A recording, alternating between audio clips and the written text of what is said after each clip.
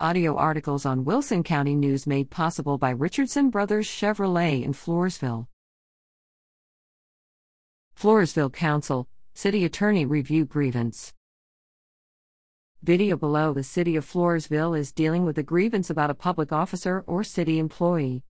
Mayor Sissy Gonzalez-Dipple, City Council members, and City Attorney Sylvia Rodriguez met behind closed doors during a November 1 special meeting to discuss the grievance.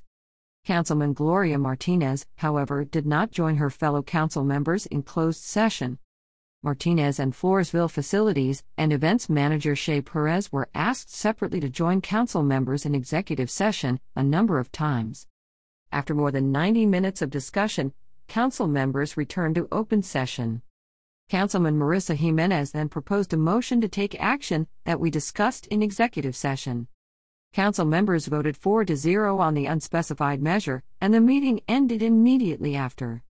After the meeting, the mayor said that the city had received a grievance, and the meeting was held to discuss the legitimacy of said grievance and to take any necessary action. She could not disclose further details for legal reasons, she added.